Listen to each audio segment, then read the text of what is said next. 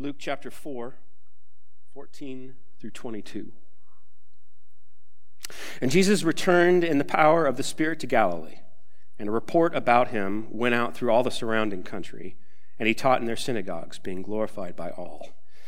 And he came to Nazareth, where he'd been brought up, and as was his custom, he went to the synagogue on the Sabbath day, and he stood up to read.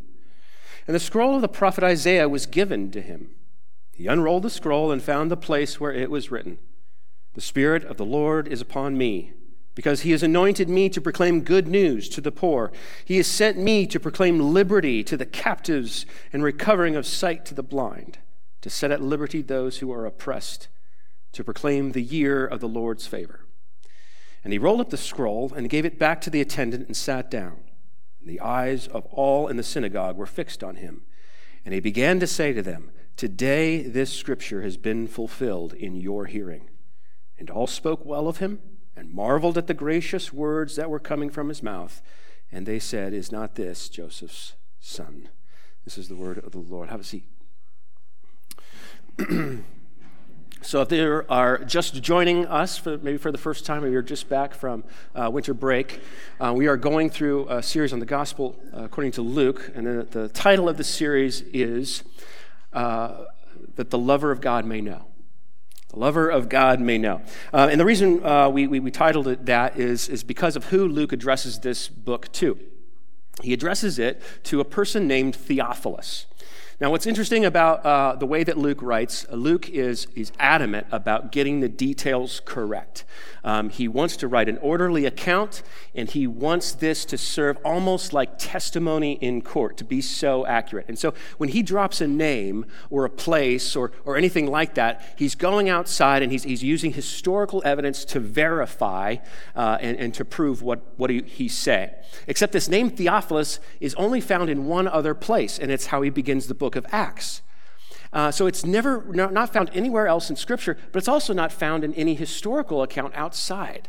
And so we're sort of left to wonder who this Theophilus was. Now, there's one of two possibilities. One is Theophilus was a non-Jewish Christian who probably was a man of means, and he may have even supported Luke in the formulation of this gospel, that he financially supported him as Luke was going around getting eyewitness evidence and testimony from people, that he underwrote that sort of ministry.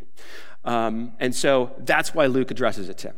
The other possibility, though, is that Theophilus is a pseudonym, that instead of writing to one person, Luke is writing to a group of people who would best be described as lovers of God. That's what Theophilus means, lover of God, right?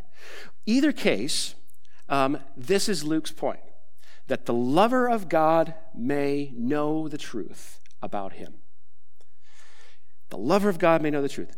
What difference does it make that the person who reads the book of Luke loves God? What difference does it make? Let me illustrate it for you this way. Let's say you buy a house, and you go up into the attic, and you find a box of possessions left there by the previous owner. And you open up the box, and there inside is a journal.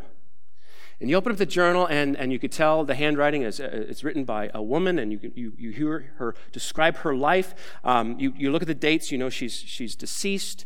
There's no way of getting it to her, so you feel okay looking at it. So you begin to read this journal, and you read about her experiences in life.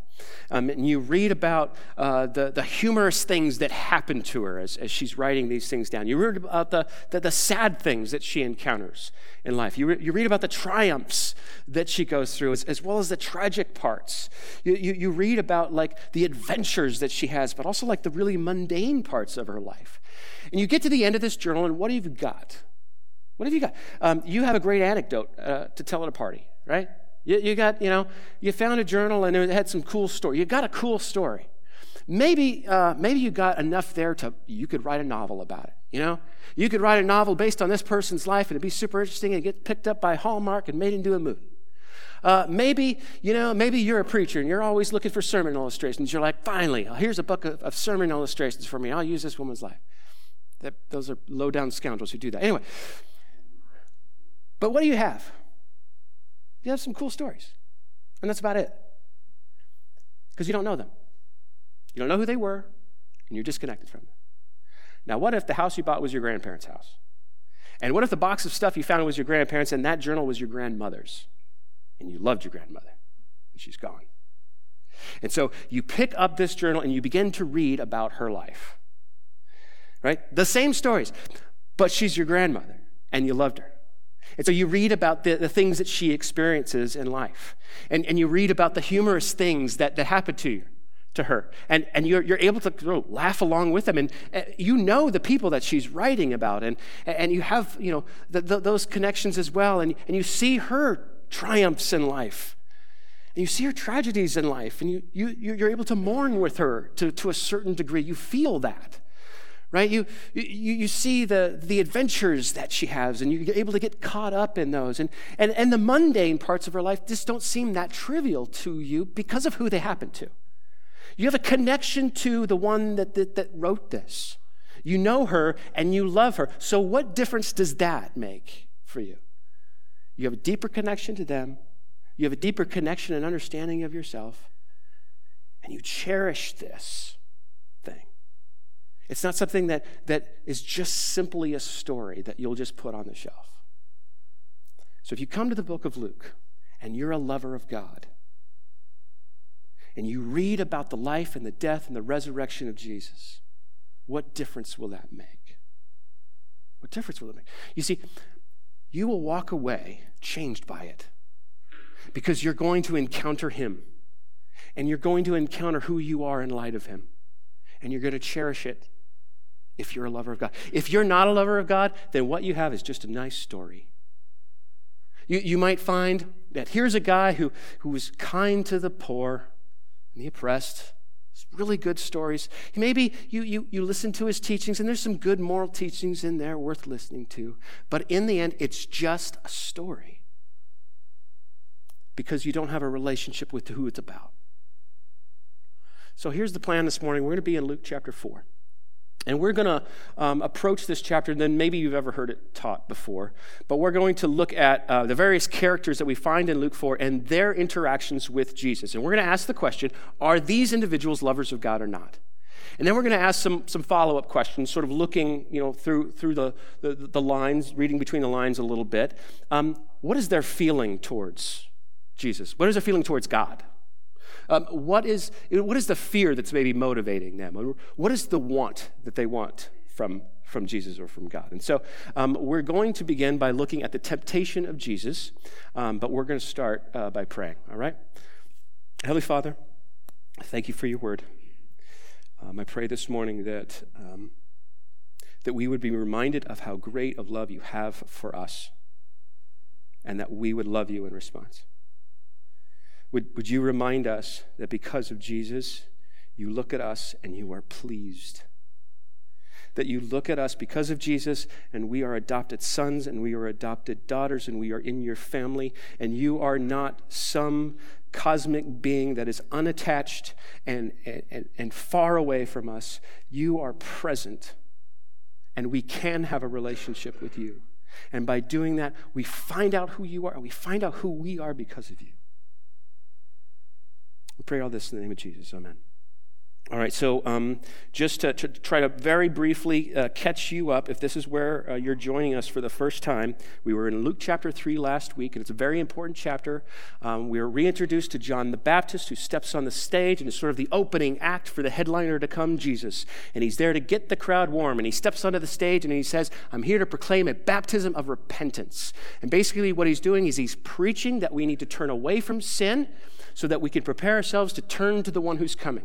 And he does this by going down into the Jordan River and calls people out to them, and there's this symbolic act of baptizing them, immersing them in water and bringing them out, and this is a picture, an outward picture of what's going on inside these people's hearts as they're embracing this repentance. Well, Jesus steps onto the stage, and John sort of hands the mic off, so to speak, and John baptizes Jesus. And John goes his way, and Jesus takes center stage. But at that baptism, we see something very important. We see the whole Trinity in this scene. And the Spirit of God comes on Jesus like a dove, and then we hear the voice of the Father from heaven saying, "You are my Son. In you I am well pleased." And this is significant because no human being in history has ever pleased God. No human being has ever pleased God. We have failed all the way back to Adam.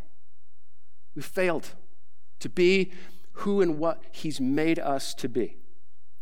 And so Jesus undergoes this baptism, and we kind of ask him, well, why does he go under the baptism? He doesn't need to repent of anything. And Jesus says, I do this so that you can identify with me. I am identifying with you in your sin so that you will identify with me in my righteousness when I go to the cross for you. It's about identifying with him and identifying with us, and there's this connection that he's making. But what happens next is we see the genealogy of Jesus, okay? And the line of Jesus goes all the way back to Adam, and the very last verse of Luke chapter 3, which where we picked this morning up, is these words, the son of Adam, the son of God. All right? The son of Adam, the son of God. And so this is where we're going to pick up in Luke chapter 4. I'm going to backtrack a little bit and maybe give you a little bit of roadmap of where we're going. There's 4 different individuals or groups that we encounter in Luke chapter 4. And the first one is going to be Satan. And the second group is going to be the people of Nazareth. And then we're going to look at a group of unclean spirits. And then the fourth group, the people of Capernaum, okay? Sorry, I'm going out of order there. Thanks, Steve. Thanks. All right. So back to, let's dive in. It says the son of Adam, the son of God. And Adam, we are reminded of in this passage that Adam, he failed, okay? He is the firstborn of humanity. God shapes him out of the dust of the ground and breathes life into him, and he is made to bear God's image. He's made to reflect what God is like to all of creation. And he has a special relationship with God, and it's face to face. And he's got everything that he needs, and he's got his helpmate, and she too is meant to reflect what God is like to all of creation. But they fail when the tempter steps into the garden or slithers in and tends them to believe some lies, especially about God.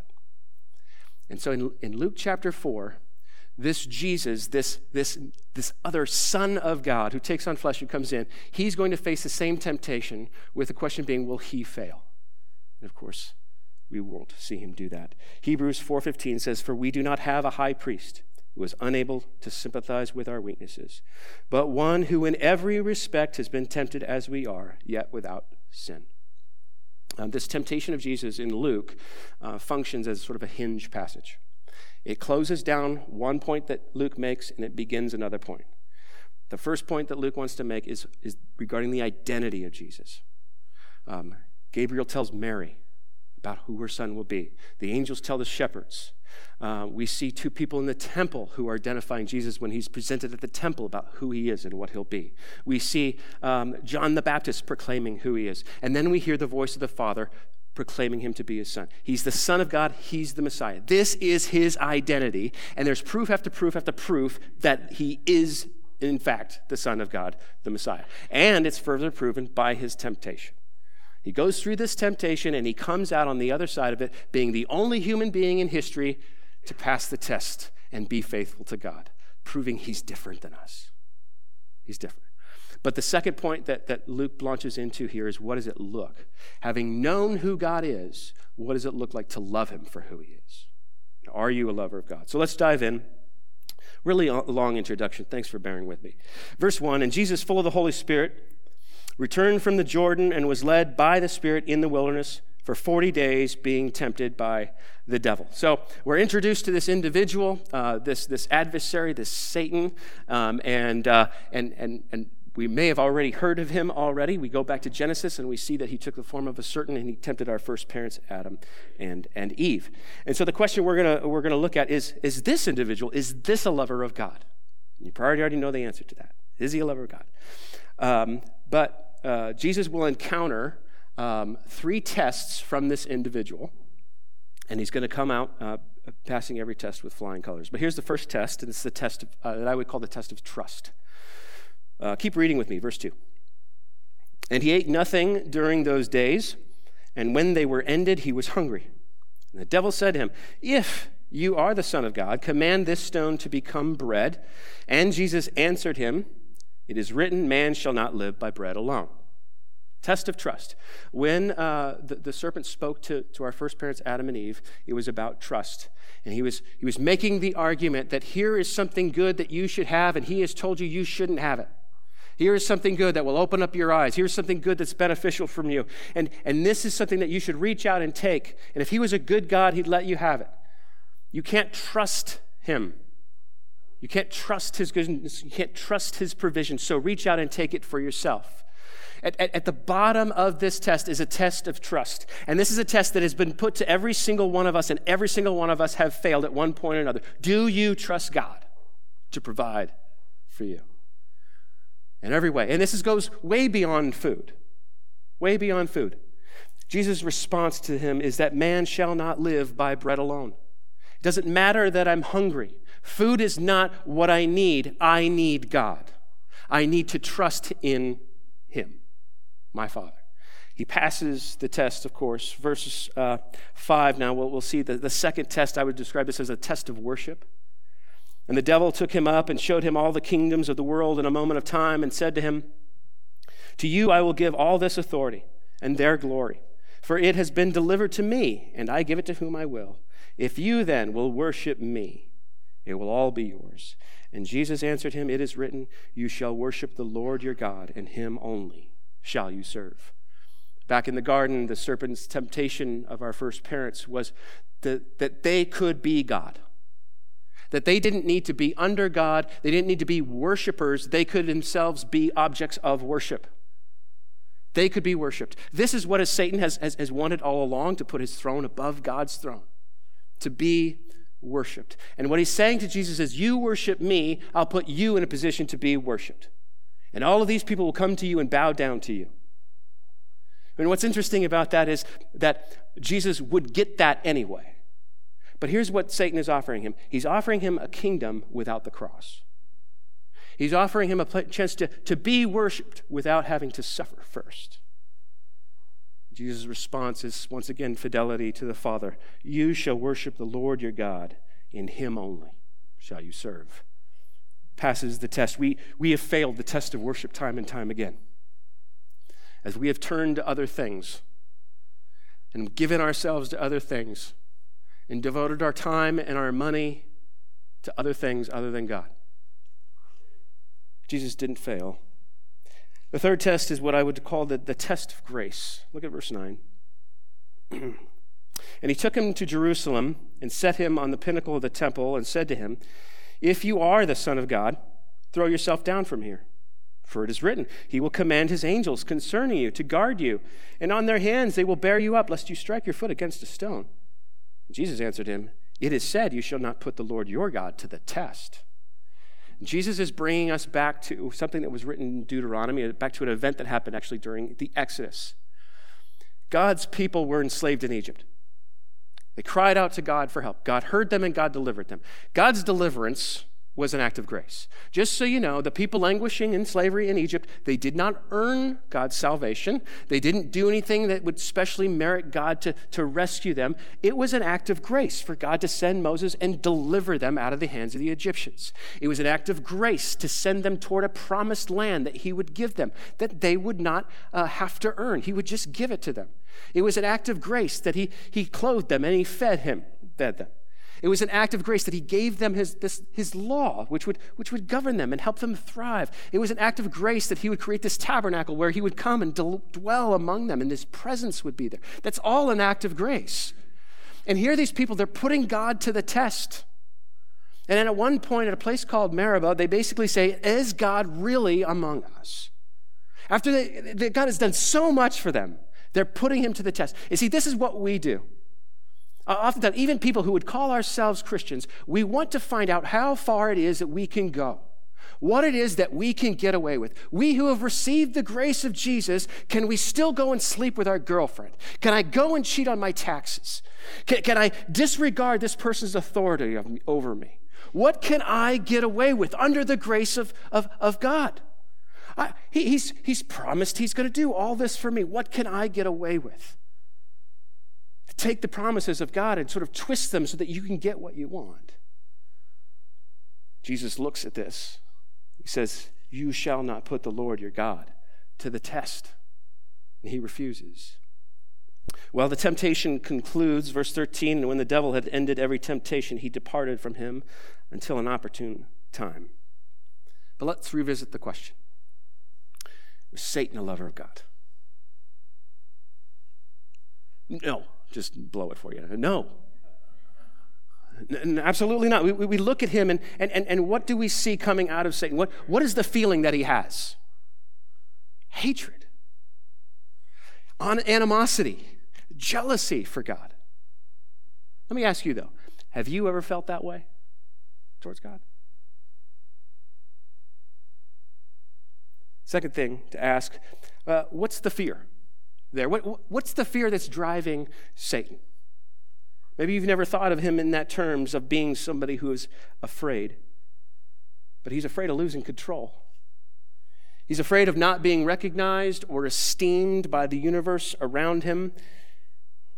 He's afraid. Third question, what does he want? Well, let's go back. Have you ever felt those things? Of losing control, losing authority, losing the respect of people? What does he want? Well, he wants to be worshiped. He wants to be admired. He wants to be exalted and have power and authority. Do you ever want that?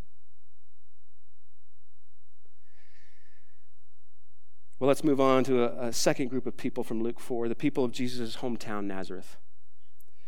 This is where he mostly grew up. Go back look at verse 16. And he came to Nazareth where he had been brought up, and as was his custom, he went to the synagogue on the Sabbath day. We are going to go a little bit out of order here chronologically. Luke actually wants to end this section of Scripture on a happy note, and that's why we go to Nazareth next, or that's why he goes to Nazareth next. He was actually at Capernaum first. He went to Capernaum first, then he went to Nazareth. Chronologically, that's what happened. And we know that because of what he says, as was his custom, he went to the synagogue. If Jesus came straight out of the wilderness and went straight to Nazareth, we couldn't say that was his custom. It hadn't been established yet. So he went to Capernaum first. Thanks for tracking with me. If you look at the second part of verse 23, you see that verified. He says, what we have heard you did at Capernaum, do here in your hometown as well. Okay, so chronologically, he went to Capernaum, then Nazareth. But Luke puts it the other way around because he wants to end on a happy note. We'll get to there. Second part of verse 16. And he stood up to read, and the scroll of the prophet Isaiah was given to him. He unrolled the scroll and found the place where it was written. The Spirit of the Lord is upon me, because he has anointed me to proclaim good news to the poor. He sent me to proclaim liberty to the captives and recovering of sight to the blind, to set at liberty those who are oppressed, to proclaim the year of the Lord's favor. And he rolled up the scroll and he gave it back to the attendant and sat down. The eyes of all the synagogue were fixed on him. And he began to say to them, today this scripture has been fulfilled in your hearing. And all spoke well of him and marveled at the gracious words that were coming from his mouth. And they said, is not this Joseph's son? All right, so this is what happens. He goes to Capernaum and he does, he teaches in synagogues and people listen. He starts healing people. He starts casting out demons. He starts doing all of this marvelous, powerful stuff. And news about this has spread. And it's gotten to Nazareth before he gets there. So he gets to his own hometown. He goes into the synagogue. They invite him to be the guest speaker. They hand him Isaiah, and they say, go to town. He looks up the exact verse that he wants to proclaim to them. He reads it. He sits down, and he says, this is about the Messiah. This was written hundreds of years ago by Isaiah, telling us what the Messiah would be like. This is me. I'm the one Isaiah was talking about. And what is their response? And all spoke well of him. Now, I don't know about you. If I went to the places of my youth, I went back to my high school, or I went back to my old army barracks.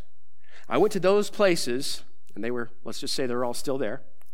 And I went to those places and I say, I'm your Savior. I'm the guy who's going to make everything right. I'm the one who's going to fix it and set it straight. I'm here to deliver you. I would be laughed out of there. No way would they speak well of me. No way. They would look, in fact, they would probably line up in all with their own stories about my past. All of the stories that would bring about the shame of the things that I have done. People lining up with a laundry list of stuff that proves that I am nobody's Savior. In fact, you don't even need to go back 20 years. You could go back 20 minutes and find people that have seen me mess up. Nobody would stand there speaking well of me after I said, I'm here to deliver you because I'm the Messiah. Nobody would say that. That's not what they're saying. They're speaking well of him. Now, the next thing that they say is, isn't he the son of Joseph? And what they're saying here is, I don't think he's actually the Messiah. I think he's the son of Joseph. I think he grew up here, and I think we know him. I don't think he's saying, he's being accurate about who he is. Now, here's where you got to read between the lines a little bit. If you were an Orthodox Jew and you heard somebody stand up and say the Messiah, and you had reason to believe that they were lying, that's called blasphemy. And you take them outside and you kill them. So here's where they're going to make a compromise. We don't believe you are who you say you are, but we've heard you can do really cool things. So why don't you do those cool things for us? See, they don't see him for who he actually is. They see him for who they want him to be, and they accept him for what they can get from him. Jesus understands what's going on in their hearts. Verse 23, and he said to them, doubtless you will quote to me this proverb, physician, heal yourself. What we have heard you do at Capernaum, do here in your hometown as well. We want to see you put on the show. That's what you want from me, Jesus says. You want to see me do cool things for you, even though you don't believe I am who I say I am. He goes on and he said, truly I say to you, no prophet is acceptable in his hometown. And he's going to give two examples of the truth of that from the Old Testament. Verse 25, but in truth I tell you, there are many widows in Israel in the days of Elijah, when the heavens were shut up 3 years and 6 months, and a great famine came over all the land. And Elijah was sent to none of them, but only to Zarephath in the land of Sidon, to a woman who was a widow.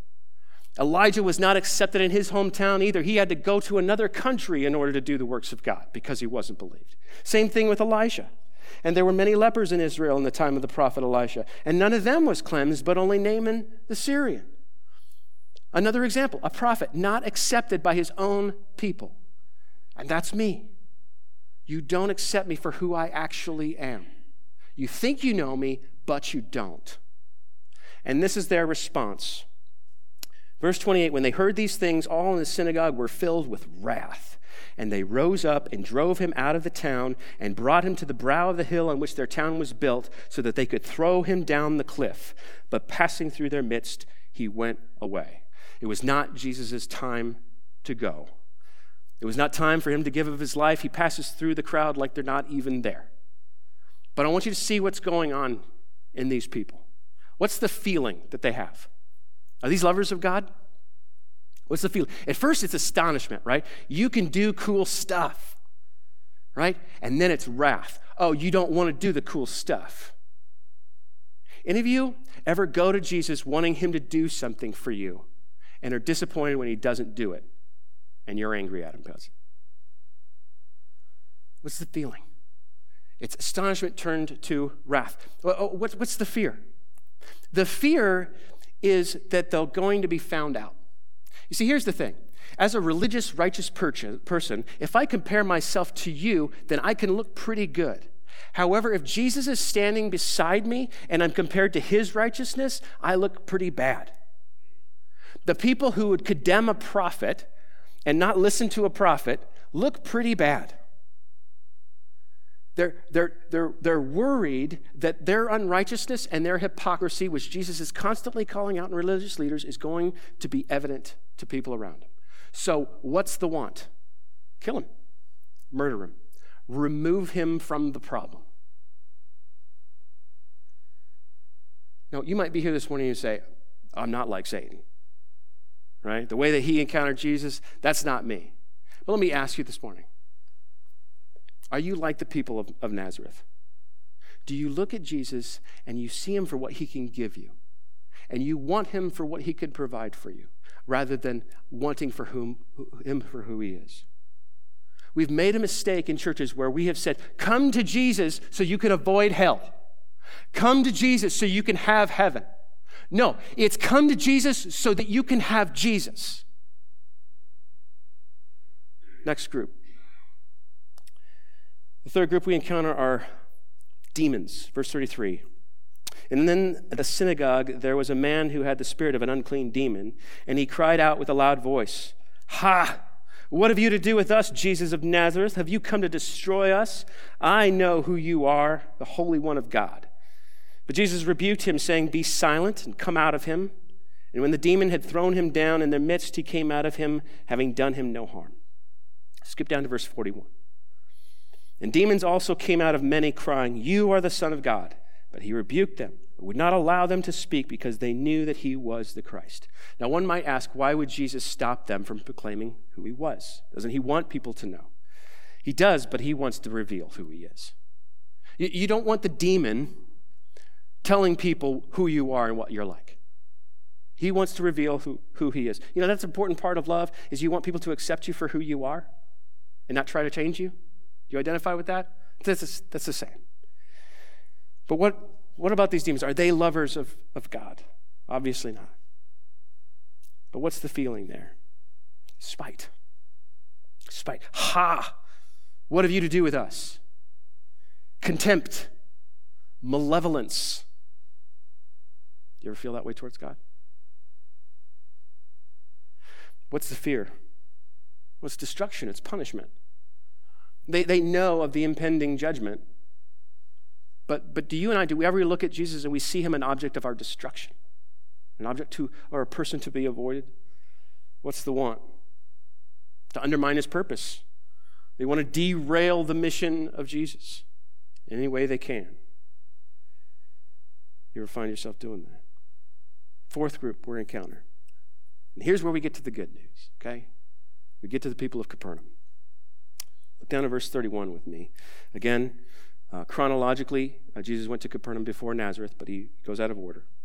It says, and he went down to Capernaum, a city of Galilee, and he was teaching them on the Sabbath. And they were astonished at his teaching, for his word possessed authority. Skip again, verse 38. And he arose and left the synagogue and entered Simon's house. Now Simon's mother-in-law was ill with a high fever.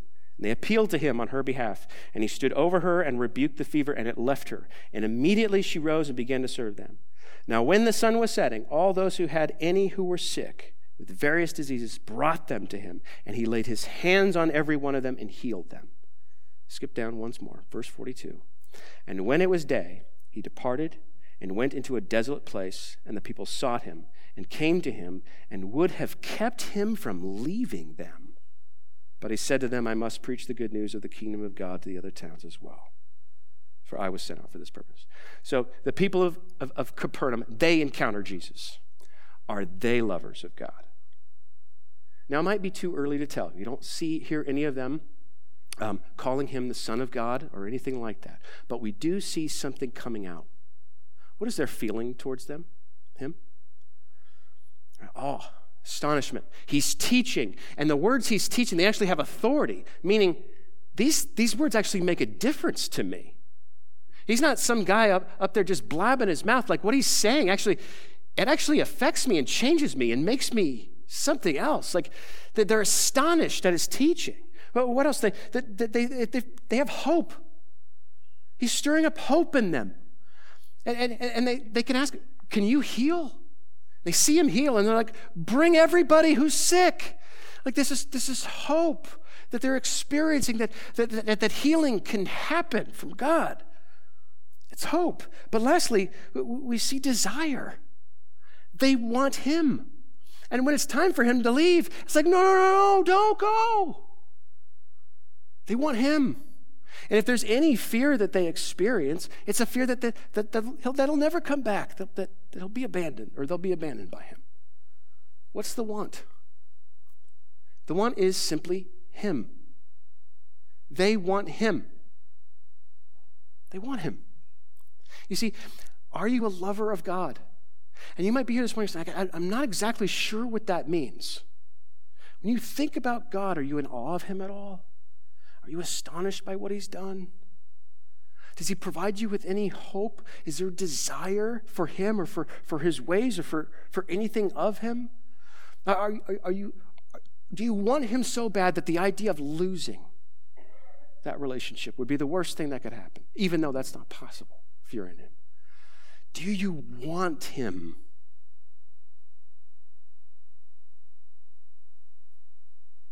Let's look at Jesus. Does Jesus love the Father? Is Jesus a lover of God?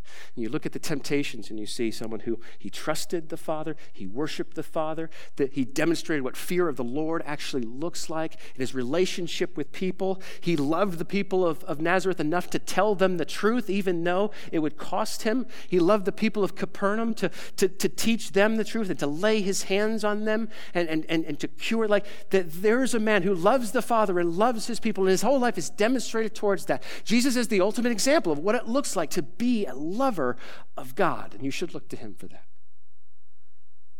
So what do we do with all this? First of all, if you're here and you would say, I'm not sure that I am a lover of God. Okay. Want to talk about it?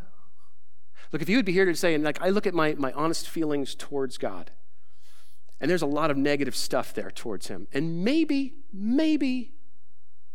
they might not be accurate. You know what? I'd love to talk to you. If you would be here this morning and you would say,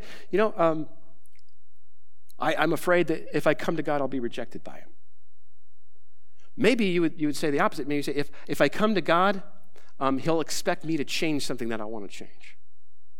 Some fear there. You know what? I've been there. I'd love to talk to you about that. If you would be here this morning and you would say, like, I want something from God. There's a hole in my life I need him to fill. There's an area that I need to be rescued and saved and redeemed. I would love to talk to you about that.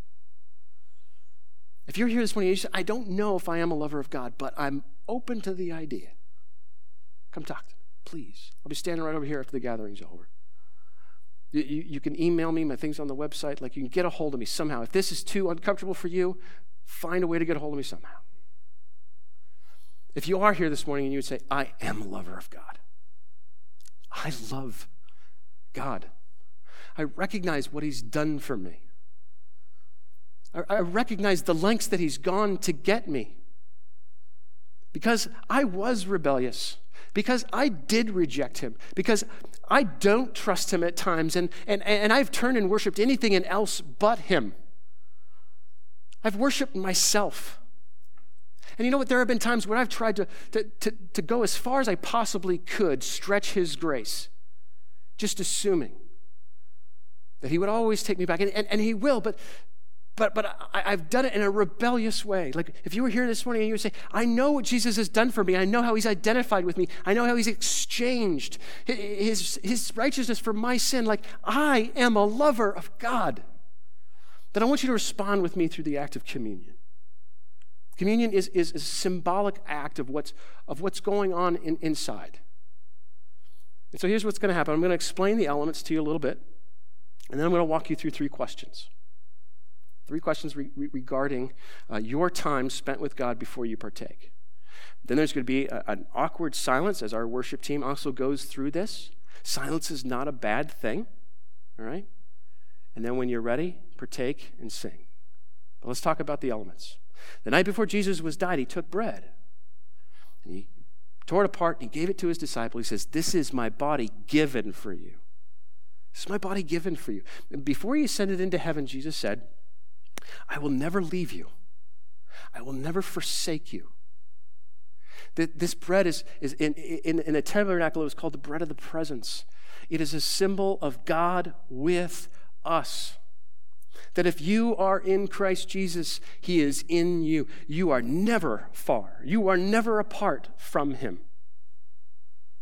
The second element is juice. Symbolizes the cup that Jesus drank the night before he died. And he said, this cup is a symbol of my blood being poured out for you that gives you a new relationship with God. It's called a new covenant.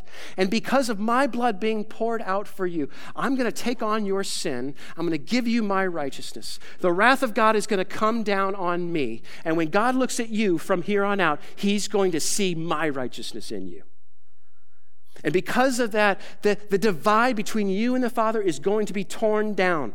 It's going to be removed so you can boldly walk into the presence of God the Father. Do you understand this morning that if you are in Christ, that his blood poured out for you, that exchange that has been makes you righteous before God, and you can boldly enter into where God the Father is, and there he stands saying, you're an adopted son, and I am pleased with you because of what Jesus has done for you. You're an adopted daughter, and I am pleased with you because of what Jesus has done for you.